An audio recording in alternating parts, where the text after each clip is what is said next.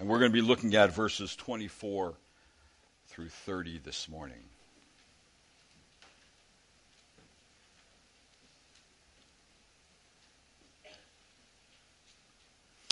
Before I start, I just wanted to say that I'm a little stiff this morning. I've concluded that playing with your grandkids is a dangerous task. I was on the rope that we have around our tree, and I'm on it showing them how to do it. Swing, and the whole thing came down on top of me, and I fell, and I'm all twisted up. So if I fall over today, just keep going and have a word of prayer and leave. But I'm a little stiff today. So anyway, just pray for me as I continue to share the word this morning. So I'm going to be looking at verse 24 to 30, not the whole section. This is actually part one of Astounding Infinite Mercy. And let me read that section and follow along with me. Mark chapter 7, beginning in verse number 24, and I'll end in verse 30. And it says, Jesus got up and went away from there to the region of Tyre. And when he had entered a house, he wanted no one to know of it, yet he could not escape notice. But after hearing of him, a woman whose little daughter had an unclean spirit immediately came and fell at his feet. Now the woman was a Gentile of the Syrophoenician race, and she kept asking him to cast out the demon out of her daughter. And he was saying to her, Let the children be satisfied first, for it is not good to take the children's bread and throw it to the dogs. And she answered and said to him, Yes, Lord, but even the dogs on the table feed on the children's crumbs. And he said to her, Because of this answer, go. The demon has gone out of your daughter. And going back to her home, she found the child lying on the bed and the demon having left. Let's pray. Lord, this morning as we just put our eyes upon and put our minds upon this passage of Scripture, help us to see in it the things you want us to. So, Lord, we can put ourselves there and see how we do when we put ourselves up against not only your disciples, but this woman. And I pray, Lord, that you would help us to understand what she understood, that you have a plan, and your plan is going to be carried out, and your plan is for the whole world. And I just ask you, Lord, that as we think of these things, you would make us people who are concerned about those who are still lost. So we would always have a passion in our heart for souls, knowing that they need the truth of the gospel to be rescued from the wrath and judgment of God. And I ask you this in Christ's name. Amen. Now, Jesus, for the third time, departs from Galilee.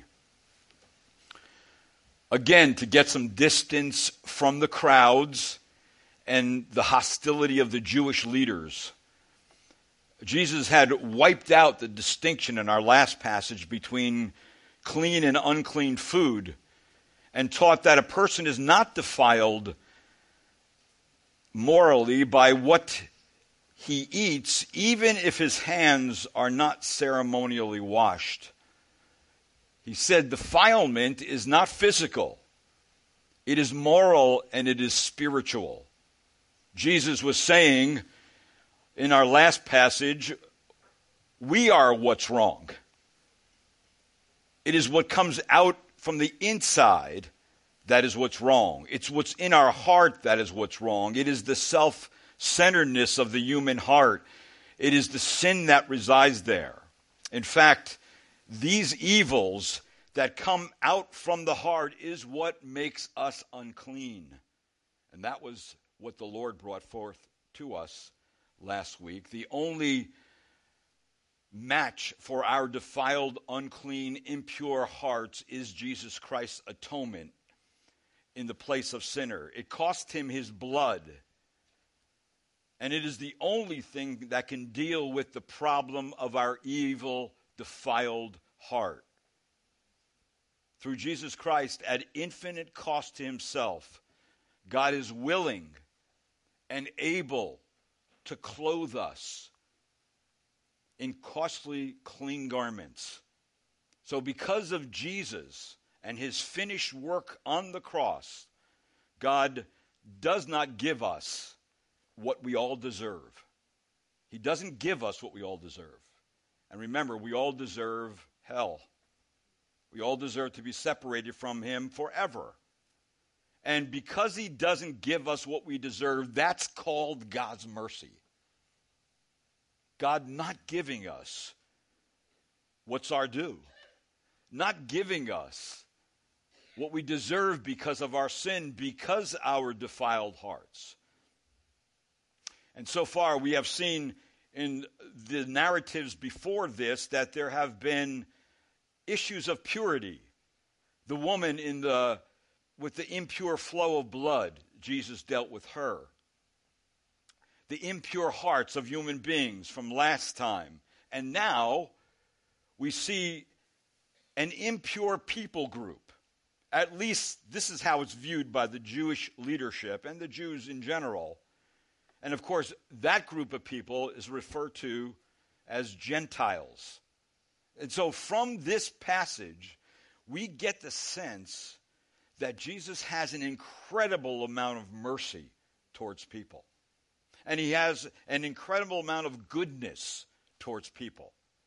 And we see Jesus displaying that mercy and that goodness to people whom the nation of Israel wouldn't even give the time of day to. At least the Jewish leadership wouldn't, because they viewed people outside of Israel as impure. And so the point that I want to stress today is this, that Jesus' mercy, his mercy-filled mission is for the dogs. And I'll explain what that means in a second. So Jesus is putting before his disciples and before us that his mission is for all peoples, all nations. And Jesus may very well be wiping out the distinction between clean and unclean people.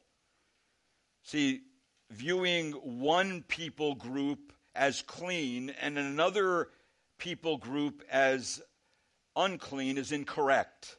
And Jesus is changing that incorrect. He's making that what's seen as incorrect as being correct the way he will bring it across. And so the point is that all human beings are unclean. And until we come to Jesus, we'll remain unclean. But when we do come to Jesus, then we will be cleansed.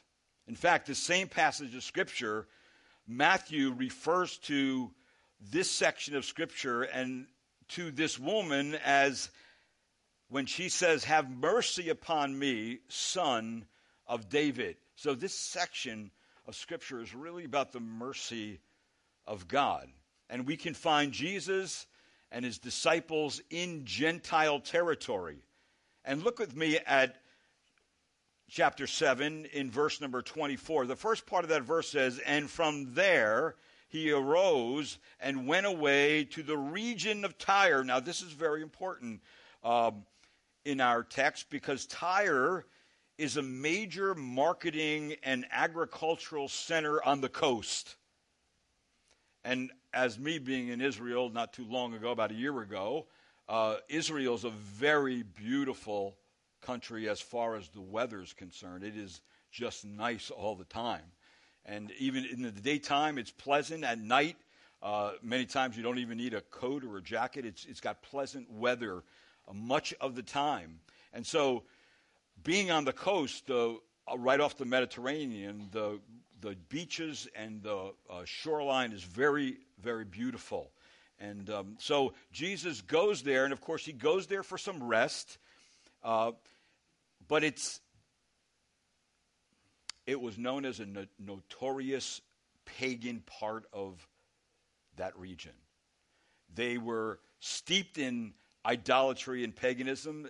There was a level of unbridled wealth in that area because of the shipping lanes, and so a lot of wealth came through Tyre. And Tyre was, remember, a 2-day journey northwest of Galilee in Syria. So Jesus and his disciples walked a 2-day journey to this part of the country. And this is exclusively Gentile territory. Tyre was inhabited by pagan Gentiles, and its history with Israel was very rocky. In fact, Ezekiel told us, and Zechariah told us, they actually prophesied against her. And in 2 cases, this territory was considered unclean for a Jew to even be there. So yet Jesus is deliberately ministering to Gentiles in the presence of his disciples. All right? That's what he is doing. So this is a turning point in Jesus' mission. And it's the future mission of the disciples, because the mercies of God are displayed as being extended to a group of people that is considered, for the most part, unclean. There was one commentator who said that from a socio-religious perspective, Jesus' visit to Tyre universalizes the concept of Messiah in terms of geography, ethnicity, gender, and religion in a way entirely unprecedented in Judaism. So, in other words, this Savior is not just for one nation, Israel. He is for all nations, and of course, the point is that we should be also for all nations and view all nations as in great need of the gospel of Jesus Christ to rescue them. Jesus is so well known that his message and ministry overflowed into Gentile pagan territory. In fact, if you notice in our text, there's just no place where Jesus can just blend in. He is recognized everywhere. Notice in verse 24, the second part of that verse, and when he had entered a house, he wanted no one to know of it, yet he could not escape notice. So even in this part of the country, he's well known. The message has gone far and wide without even him being there. But there's something else I think I want to stress here in Mark, is that Mark is impressing upon us, or emphasizing, that of the humanity of Jesus. See, we are all too familiar with the God-man concept, which is a true concept, but we're too familiar with it because when we come to passages like this, we have to understand that Jesus is not just a supposed man. He is not a man who is a phantom. He really was a human being. And so Jesus could not, in this case, hide himself. He was known everywhere and could not escape the notice of the people. So here is Jesus trying to take refuge in someone's home. And of course, the assumption would be it's probably a Gentile home too, which most likely, and of course we know Jews would never enter. And here he is trying to seek refuge there in someone's home. And in a very short period of time, a woman comes bursting into the house. I want you to meet this woman today. There's 4 characteristics about this woman that's worth noting. And like I said, remember, Jesus is also ministering to women, which you did not do either. So he's breaking all kinds of boundaries.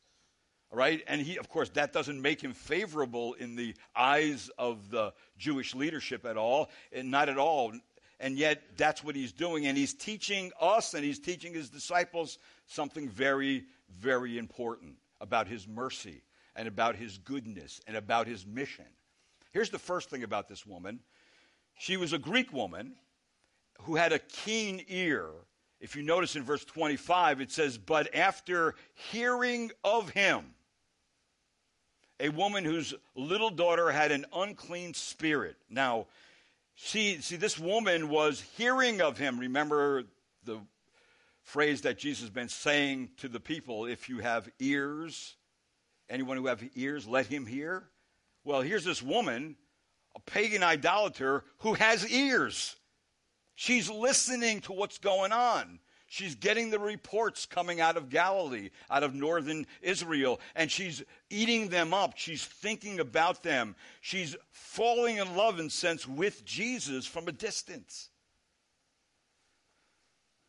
See, what she heard, she actually believed. She, as a pagan, heard about all that Jesus had done and believed in Jesus' wondrous power to help her. That is to cast out an unclean spirit from her little daughter. And we can say this woman had a keen ear of faith. She had an ear to the ground. She had her ear to the ground concerning Jesus and all he had done. And she had heard all about this from a distance, but it was affecting her in her heart. Now, she's put up actually against Jesus' own disciples, who should, remember, up to this point, understood far more than they did, but they didn't. Remember where we left the disciples last time? They're still stuck on understanding the feeding of the 5,000. We're in chapter 6, verse 52. It says, "For they had not gained any insight from the incident of the loaves, but their heart was hardened." See, they had not grasped the significance of the miracle. They had not learned the miracle of who Jesus was. Jesus' disciples were still dull of mind and dull of heart. They were not yet ready to grasp a fuller, truer understanding of Jesus and his uniqueness. They weren't ready for that. Yet, here are the disciples there in now pagan territory, and this pagan woman is grasping who Jesus is. Now, look at her posture. The posture that she uses to approach Jesus in verse 25. She's a Gentile woman, and she comes humbly in her approach, where it says in verse 25, immediately came and fell at his feet. So she displayed the characteristic of a true disciple.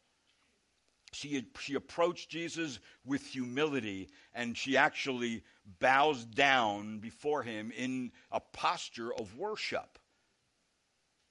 Yet, in verse number 26, we see that she is a Gentile and a Syrophoenician of the Syrophoenician race, meaning that she was unclean and she was unworthy.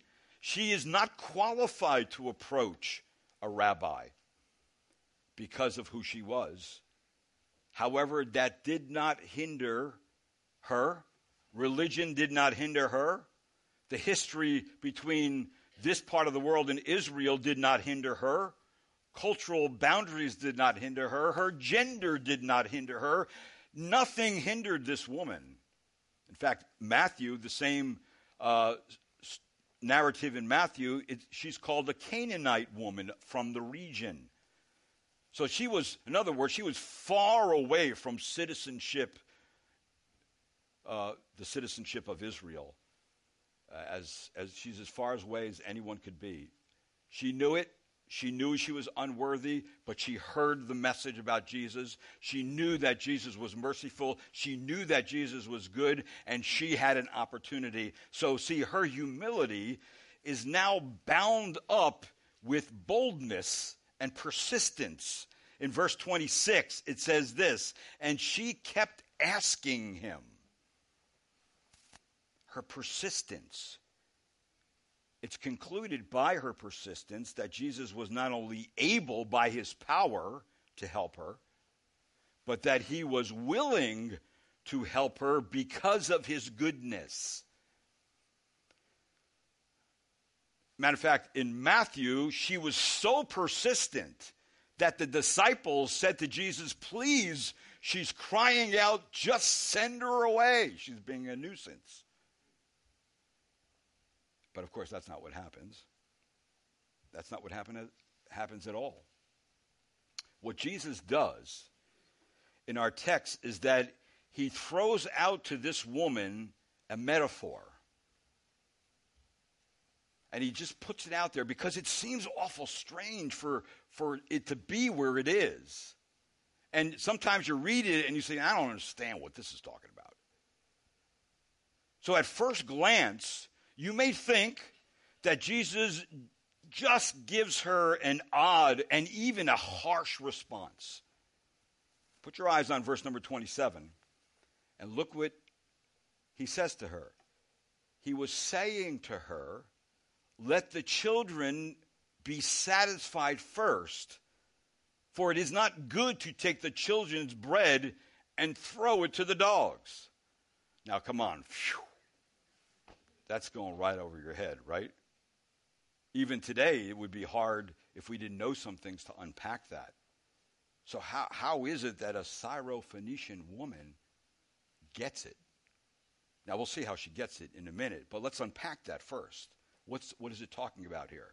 Well, Jesus is instructing and informing this woman's faith as to the nature of his mission on earth. That is what he's doing.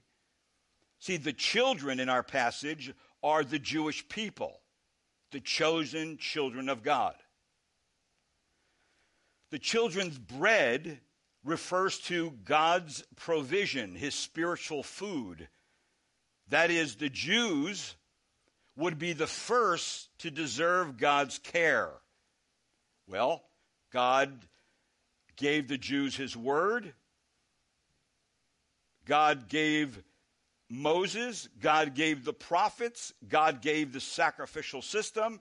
And God gave Jesus, who was a Jew, to the people. So he's given that to the nation of Israel. So he is saying, listen, the Jews would be the first to deserve God's care before anyone else. The bread from God's table is meant for his people. So his people are sitting around the table, and they're eating the spiritual food that has been given to the nation of Israel. All right? And then Jesus says to them, if that's my mission, and that's what I came to do, then it would not be right to throw away or let that be eaten by the dogs. So the picture in the mind is here's the Jews, the nation of Israel, sitting around the table.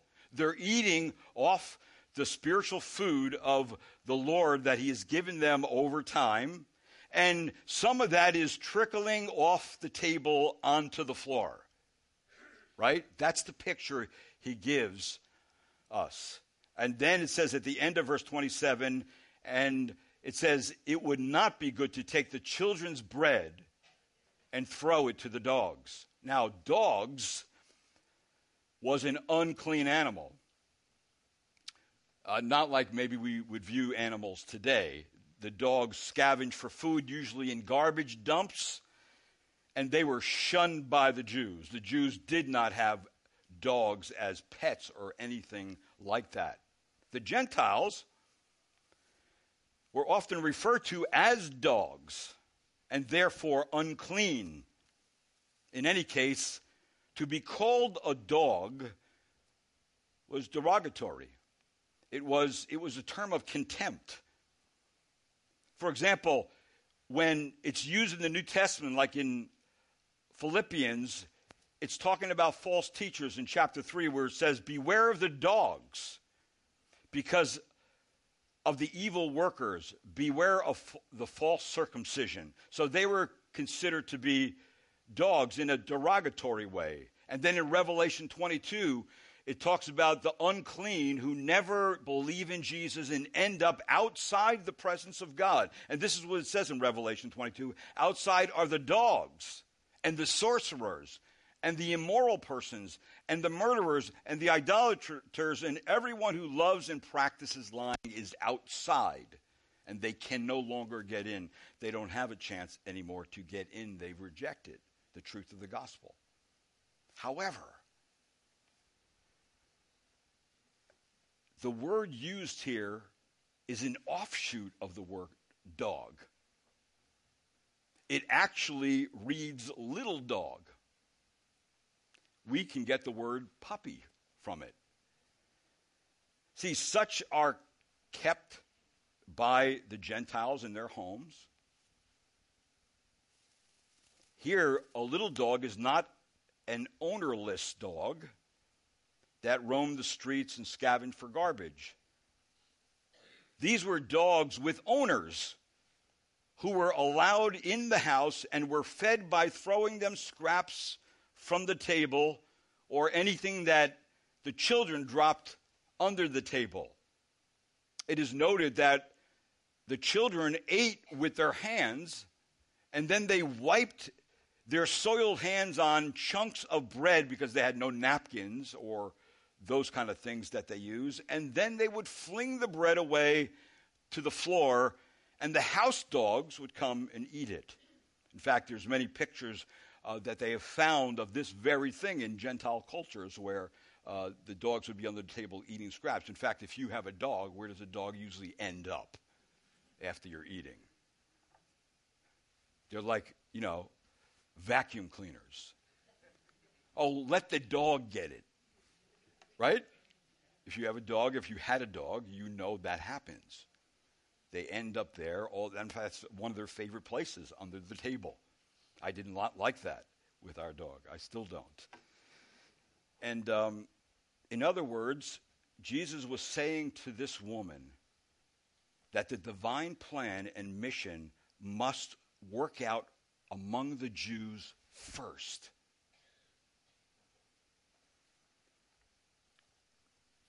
He's saying to them, I came to fulfill Scripture to show Israel that I am Scripture's promised Messiah.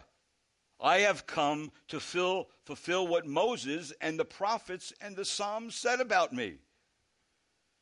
That I have come to fulfill the role of high priest. Jesus was not only the priest, but he was the offering. That never happened before. The priests never offered themselves. They offered an animal. Jesus becomes the priest, high priest, and the offering. He says that I have come to fulfill all the shadows and the pictures and the types from the Hebrew Scriptures. See, in other words, he is saying to the woman, there is an order to my mission first. And the order must be Israel first. Now, to make this a little more clear, turn back to Matthew chapter 15, verse 22 to 24, because there is, of course, a distinction made there, but the same text, the same narrative is found there in Matthew chapter 15, verse 22. And it says this in verse 22 of chapter 15. It says, and a Canaanite woman from the region came out and began to cry out, saying, have mercy on me, Lord, son of David, my daughter is cruelly demon-possessed. Verse 23, but he did not answer her a word, and his disciples came and implored him, saying, send her away, because she keeps shouting at us. And then notice how Jesus answers in Matthew. But he answered and said, I was sent only to the lost sheep of the house of Israel. That was his answer as recorded in Matthew. Of course, a different theme coming through Matthew than Mark. Mark being servant, Matthew being Jesus Christ being king. All right, so this is what response he gave to the woman. Now, what do you think she would do with that? Turning back to Mark chapter 7, what do you think she would do with that? Now, of course, me reading it the first time, I had no clue what it was talking about. Until I, of course, investigated a little bit more, dug into it a little bit more, got some of the information that filled it in, so I begin to understand it. And then once you understand it, you say, okay, I got it. I know what's going on here. Well, the woman's response was a respectful response. See, she gets Jesus' metaphor. She's, in fact, the first person to understand one of Jesus' parables. She heard and comprehended. Her distress about her daughter did not dull her ears or darken her mind concerning the word of Jesus and the things she was hearing about him. So she gives a confession in verse number 28. Look what she says and how she answers Jesus. Mark chapter 7, verse 28. But she answered and said to him, "Yes, Lord." In other words, I get it. And then she says this, "But even the dogs under the table feed on the children's crumbs." See, this is her confession. She recognizes Jesus as being in charge. And she presents herself as a servant and being entirely at the mercy of the master. She understands and accepts all that Jesus implies without questioning him, without rationalizing his word. In other words, she, being a Gentile, recognized the right Jews have to first partake in God's blessings. She gets it. In fact, remember the Apostle Paul, what he said in the first chapter of Romans? "For I am not ashamed of the gospel, for it is the power of God for salvation to everyone who believes, for the what? The Jew first, and also to the Greek or to the Gentile, to the nations." See, Jesus, the mission was still the same. So just, in other words, as little dogs in Gentile homes would eat the crumbs that were thrown or fell from the table by the children who ate, she was begging like one of those little dogs for a few crumbs which dropped from the floor. In other words, she was begging that some of that spiritual food that Israel had would fall on the floor, and it did, because they should have taken the message to the nations, and they did not. They excluded themselves and cut the nations off. But what God gave them was overflowing. There was always crumbs from the spiritual food of God on the floor. Always. Because there was so much of it. It's like one commentator put it like this, and he puts himself in the scenario, and he gives her response this way. "Okay, this is the woman. I understand I'm not from Israel. I do not worship the God that the Israelites worship. Therefore, I don't have a place at the table. I accept that. But there is more than enough on the table for everyone in the world, and I need mine now." That's what she's saying. I need mine now. But she's saying it in such a respectful way. She's saying, I can't wait for the plan to go to the Gentiles. I need it now. I'm in desperate need. Give me what I don't deserve on the basis of your goodness, on the basis of your mercy. And you know what happens? Jesus, because of his mercy, will make sure that she will not be denied the crumbs. Now, let me just back up for a minute and just give you a sense of what's going on here. Because there's theology involved with this passage too. Because if we look at the book of Romans, and you could turn there if you like, because in the book of Romans, it gives us a sense of God's great plan of salvation. And part of that plan of salvation is that Israel, as a nation, is going to be cut off from the natural olive tree. That's how it's given in the picture. And then the Gentiles are going to be grafted in. In other words, Israel's rejection of the Messiah, at least at first, is going to be the blessing for the rest of the world. Now, can't go into all of it, but I do want to just give some highlights. That Gentiles were wild olives. They were the wild olive branches grafted into the natural olive tree in order to share the blessing that belonged to Israel.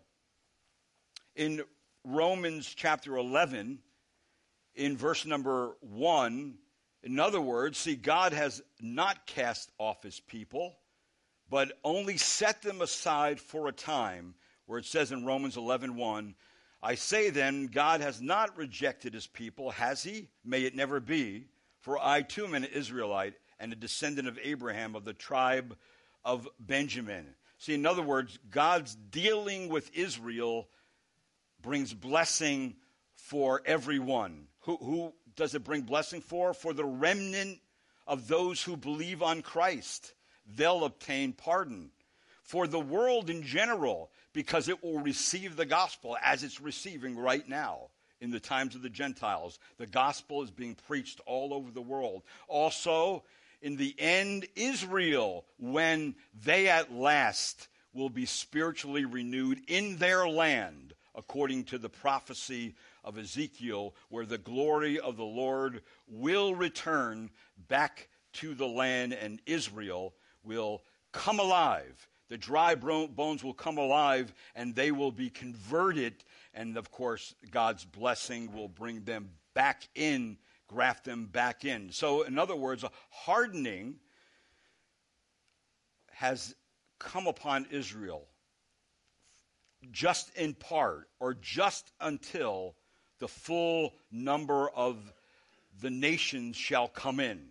Now, if you're there in Romans, look at verse number 25 of Romans chapter 11. For it says this, very interesting passage of Scripture. In Romans 11 says this in verse 25, For I do not want you, brethren, to be uninformed of this mystery, so that you will not be wise in your own estimation. And this is what he says, that a partial hardening has happened to Israel. Then notice, until the fullness of the Gentiles has come in. So, we know right now is Jews and Gentiles are being saved individually all over the globe, but nationally in their land they are not converted. They are pagans in their land. They are secular in their land. They have not been, the Spirit of God had not fallen upon them in their land yet, and it's not going to happen until the fullness of the Gentiles has come in. And so, again, back up to chapter, verse number 23 of this chapter. It says, And they also, if they do not continue in their unbelief, will be grafted in, for God is able to graft them in again. Verse 24, And if you were cut off from what is by nature a wild olive tree, and were grafted contrary to nature into a cultivated olive tree, how much more will these who are the natural branches be grafted into her own olive tree? So, in verse 26, so all Israel, it says, will be saved as it is written, the deliverer will come from Zion, he will remove ungodliness from Jacob, and this is my covenant with them when I take away their sins. Now that has not in the land happened yet. See, the Apostle Paul is confessing his belief in the full conversion of Israel in the land, and explains that from it the greatest and the most blessed effects will flow out to mankind. In fact, even right now, if we look up to verse number 12 of Romans 11, it says this, Now if their transgression, that's the Jews, Israel, is riches for the world, and their failure riches for the Gentiles, how much more will their fulfillment be? And then in verse 15, For if their rejection is the reconciliation of the world, what will their acceptance be but life from the dead? He is giving us, in this passage, and this woman is getting this mission, that it must first come to the Jews. The Jews reject the bona fide offer of Jesus Christ. They are cut off from the olive tree. They are set aside partially. That time, the mission goes to the whole world, the Gentiles, and this, we are living in the times of the Gentiles right now. Gentiles are being saved everywhere you go. they're being saved. Most of you are Gentiles. You are here today because the gospel came to you and you believed it because that's God's plan. And so it's going all over the place, and it's penetrating into the Muslim world. The Arab world is getting the gospel. And you know what? It's amazing. You go talk to an Arab about the gospel, they're open, they're ready to listen, they're ready to discuss spiritual things. You talk to a Jew about the gospel, and they're closed like you can't believe it. Why is that? You're saying the same things, but they're not getting it. They're not getting it. The reason why is because it's not time. It will become time that they will get the truth. So this woman from Syrophoenicia is simply saying, can I have my blessing now? Can I have my riches now? Can I have my mercy now? Before it gets to that part. Well, of course, that part was going to come sooner than she thought, but nonetheless, Jesus just revealed to this woman the great plan, God's great plan of salvation for all humanity, and she submissively accepts it and rightly understands it as it is given. And of course, what is that? What is that called? You know what that's called? Faith. She came to Jesus and she received him just the way he is. She received the message just as she understood it, which was rightly understood. And what does Mark say about her in Mark chapter 7? Well, her faith is duly noted in both Mark and Matthew, and I want to look at both of them. In Mark, her faith is rewarded. Notice what Jesus says. He said to her, because of this answer.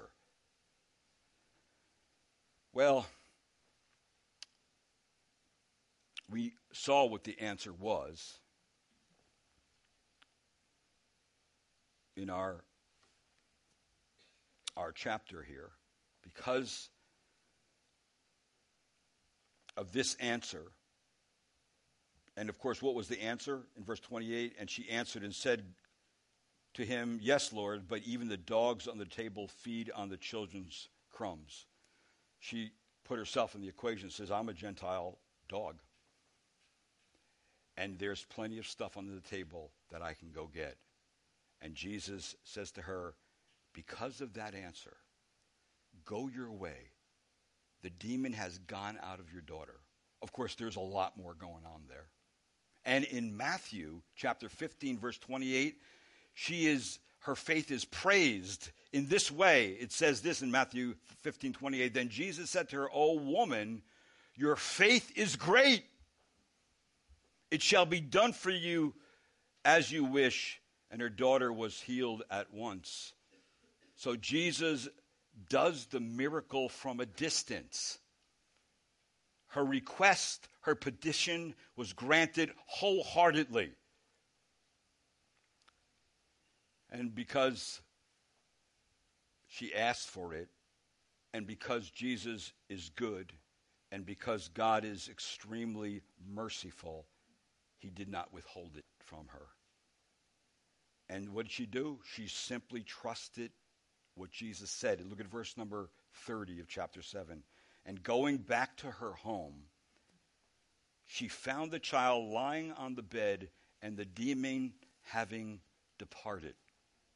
Now, it's interesting. In the Greek, he uses the perfect tense of the verb, having departed, and it implies that the demon is now out and went out before this time, that he was already gone. So the child is freed and resting, and the demon is gone and restless. And why is that? Because of Jesus Christ. This is one of the first times that he cast out a demon from a distance. He didn't go with her to her home. See, that's faith.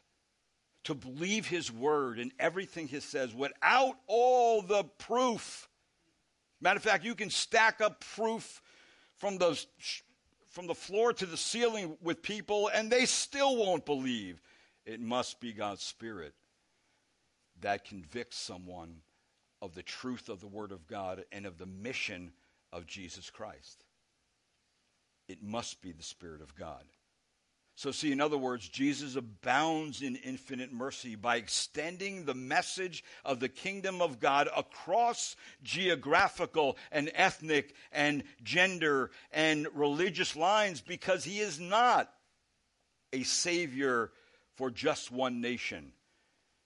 He is a savior for all nations. And so because of that, we are left with the unfinished work of Jesus Christ. Jesus did come to the lost house of the sheep of Israel, but he left the work of the disciples to the Gentiles, all right, to go to the Gentiles. He raised up the Apostle Paul to go to the Gentiles specifically. So there's an unfinished work that has been done and been given to us as a mandate by God to bring this message to the peoples of the world. And it becomes real clear in the second chapter of the book of Acts. And in the second chapter of the book of Acts, remember, this is the day of Pentecost, the day when the Spirit of God was poured out upon the people of God. And supernatural communication was given to people to understand the message in their own language. And it becomes clear that in the list of people in chapter 2, 18 different people groups are actually mentioned in Acts chapter 2, in verse number 8. And it says this, and how is it, in verse 8 of Acts chapter 2, that we each hear them in our own language to which we were born? And who were they? Parthians, Medes, Elamites, residents of Mesopotamia, Judea, Cappadocia, Pontus, Asia, Persia, Pamphylia, Egypt, the districts of Libya, around which is Cyrene, visitors from Rome, both Jews and proselytes, Cretians, Arabs. We all heard them in our own tongue. They heard the message of the good news of Jesus Christ in their own tongue. That's a bunch of people from Persia, from northern Iraq, from Iran, from west of Egypt. We have the African nations mentioned here, all on the coast. We have Jews that were there. We have the proselytes that were connected to the Jews. Everybody's there. All these groups of people are there. Why is that? Because now the gospel is going to all groups of people, all nations, all over the world, and it's still continuing to this day. So for Israel, in general, it was a sign that the plan of God will now extend beyond them. That did not sit well with them. That did not sit well with the Jewish leadership, not necessarily the general population. Of course, the general population was sick of the Jewish leadership, and they wanted something more. And God, of course, was going to get it to them. And so, in other words, we really do see that Christianity is not just an optimistic view of life. It's just not a matter of certain morals and conduct. It is not merely a religious system that we all should adhere to. Christianity is about Jesus Christ. It is about what Jesus began to do and to teach. Christianity is not necessarily just a teaching, it is a person. And what people need today is they need to know him, and they need to come into a relationship with him. That's what they need. And that's what the church is supposed to do. The church is supposed to take the gospel to those who haven't heard it yet. See, people need, like this pagan woman, to submissively accept and rightly understand Jesus' mission. For Jesus is a merciful God. He doesn't give us what we deserve when we come to Christ. And then when we come to Christ, we find out how good he is, how kind he is, how willing he is to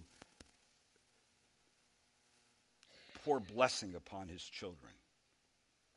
It's our turn to then just trust him at his word and serve him with our lives because he says, I will bring it to pass. Everything I say will happen. And this kind of faith that we find in this woman is something that is very, very pleasing to Jesus Christ. Very pleasing to Jesus Christ. And just thinking about goodness, how powerful it is in the life of a person. I was reading an article about something that happened in 1878, not too far from here, right in the town of Princeton. That one day, all of Princeton shut down, all the shops shut down. And it wasn't because a president died or it wasn't because a war hero came home. It was because their beloved theologian, Charles Hodge, had died. In fact,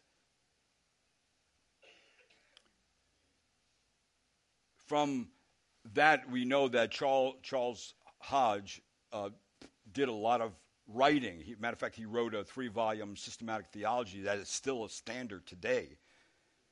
And people will say that Hodge's greatest legacy was not his writings, but the 3,000 students he taught throughout the years. And most of them became pastors, missionaries, and church leaders. And perhaps the best illustration of Hodge's impact on his students was on graduation day at the seminary. He began a kind of a thing they did every year, a tradition in 1868, which it continued way past his death with other professors. And it would go something like this, that after they prayed and pronounced the graduating class would make a circle around Charles Hodge. He would be in the middle, and they sang several hymns like All Hail the Power of Jesus' Name. And then making a tighter circle, they would cross their arms and hold each other's arms real tight. And then they would sing, Blessed be the tie that binds our hearts in Christian love, followed by a doxology, and then Charles Hodge would close in prayer. He would shake each one of their hands, and all went their separate ways to minister the gospel. They understood the mission. They understood, now that they've learned these things, what they needed to do. Now, when Charles Hodge died, the entire town of Princeton closed down to honor their beloved son, they would call him, at a funeral on June 22nd, 1878. A former student gave the funeral address and said, when due allowance is made for his intellect and learning, that is to be noticed. But then he says, but his chief characteristic, his chief power, was his goodness. Christ was enshrined in his heart. Christ was the center of his theology and life. The student said, the world shall write upon his monument great, but we students write upon his monument good. Because he did what the good shepherd wanted, and they knew it, and they were equipped to go into a world and preach the gospel. So see, the mercy and the goodness of God is still doing that. It is still motivating us to go forth and bring the message of the gospel to the world, to our family, to our friends, to our office workers, to everyone that we can. And so I pray that would happen to us. That we would be those kind of people, that we would have this kind of faith to be able to continue on Christ's mission to bring the gospel to a dark world. And maybe more specifically today, to a world that's been closed down for a long time, and that's the world of the Muslims and the Arabs. They need the gospel too. So see, Jesus Christ is cleaning up our minds to say you cannot say that one people group or another people group is unclean or all unclean. And the only thing that can cleanse us is the gospel. So let's bring the gospel to all kinds of people and not be judges of them, but let's be merciful, passionate, and kind to them with the message that can save them. Amen? Let's pray. Lord, I thank you again